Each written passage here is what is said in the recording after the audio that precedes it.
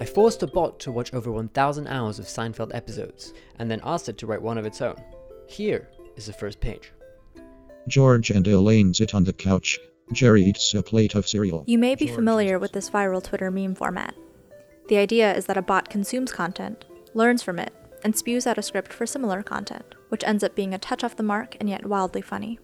This meme format began as early as 2 whole years ago, and while it is definitely fake, no bots actually produced any scripts just from watching videos. The meme alludes to a very real and growing phenomenon. I think these techniques actually have a really, really long history. That's Allison Parrish. She's an assistant arts professor at NYU's Interactive Media Arts program. My practice is mainly focused on text. What I do is make computer-generated poetry. It's been the main focus of my arts practice for the past, 10 years or so.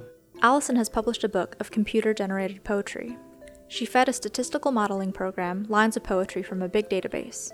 Then the program scored each line based on its phonetics, and sequenced them based on how close the lines sounded to each other. I don't actually believe that these techniques are new. If you look at the history of specifically computer-generated poetry, it goes back, 70 years. If you think about language games like, Pig Latin, or you think about games like Scrabble or things like that, letter blocks are a kind of algorithmic text composition. And I really just view myself as being one chain in that long link of poets and creative writers that have been working with chance, randomness, and things like that. Allison says that methods of randomness, like drawing words out of a hat to make a poem, were used in the 20th century and prior. Her algorithm, she says, is doing something pretty similar, but the computer is doing the selecting, and at a faster rate. An algorithm, she says, is just a protocol, a methodology. And it's a methodology that can be applied to all sorts of art forms, including theater. The first piece I made like this had no human performers at all. It was a piece for 2 computers. It was a chatbot performance, and the text was spoken by text-to-speech synthesizer. That's Annie Dorson. I'm a theater director who works with computer programmers to write and design algorithms that then perform in algorithmic theater. By algorithmic theater, Annie means using algorithms to generate new scripts for her performances. She's created a number of theater productions over the years that run this way. Each show is completely unique, with the algorithm generating new scripts or music as the show goes on. Can machines think? I love games. You're going to lose. Thanks a lot for telling me I am going to lose. You're very welcome. I think we better define our terms. That was the chatbot piece that Annie was talking about, called Hello Hi There. It consisted of 2 chatbots whose lines were generated from algorithms that Annie programmed. The algorithm was designed to scrape text from a famous 1971 debate between Noam Chomsky and Michel Foucault, as well as comments from YouTube videos for the debate and excerpts from other philosophical texts.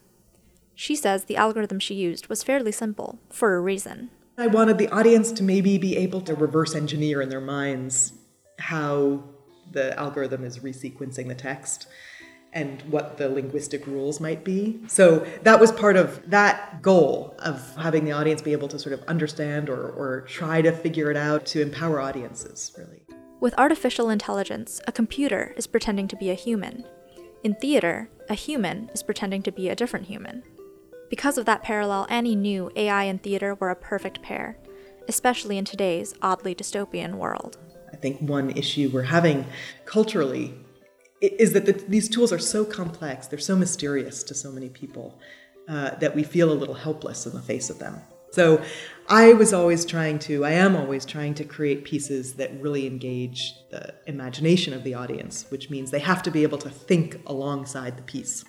In a traditional theater show, you watch actors perform memorized lines that never change between performances. But in one of Annie's shows, you see a performance evolve according to how the algorithm runs.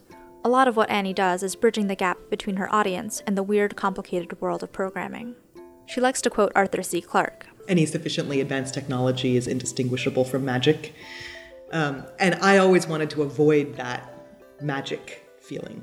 I sometimes refer to art that's about what the technology can do as kind of trade show art. For those kinds of works, you can only have one response, which is, wow, that's so cool.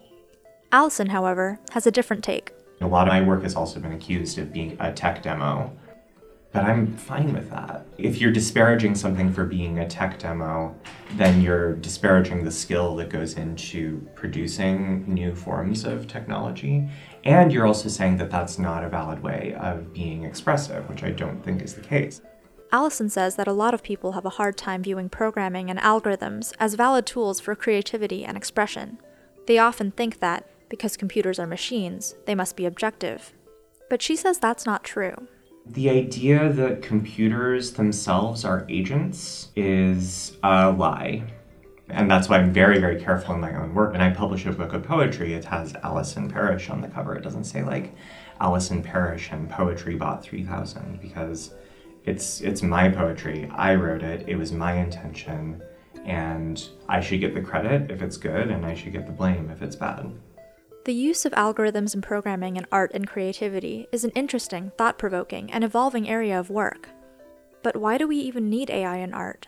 Technology is affecting our relationships, it's affecting our economies, it's affecting our choices, it's affecting how we know what we know. Why do you need a novel? Why do you need a film? You need it because you're curious about the world. Making art that uses and comments on algorithms and AI is important, because algorithms and AI in life are important. And perhaps with this art, we can better understand the technological world around us, and what it means to be a human living in it. For Science Line, I'm Hannah Seo.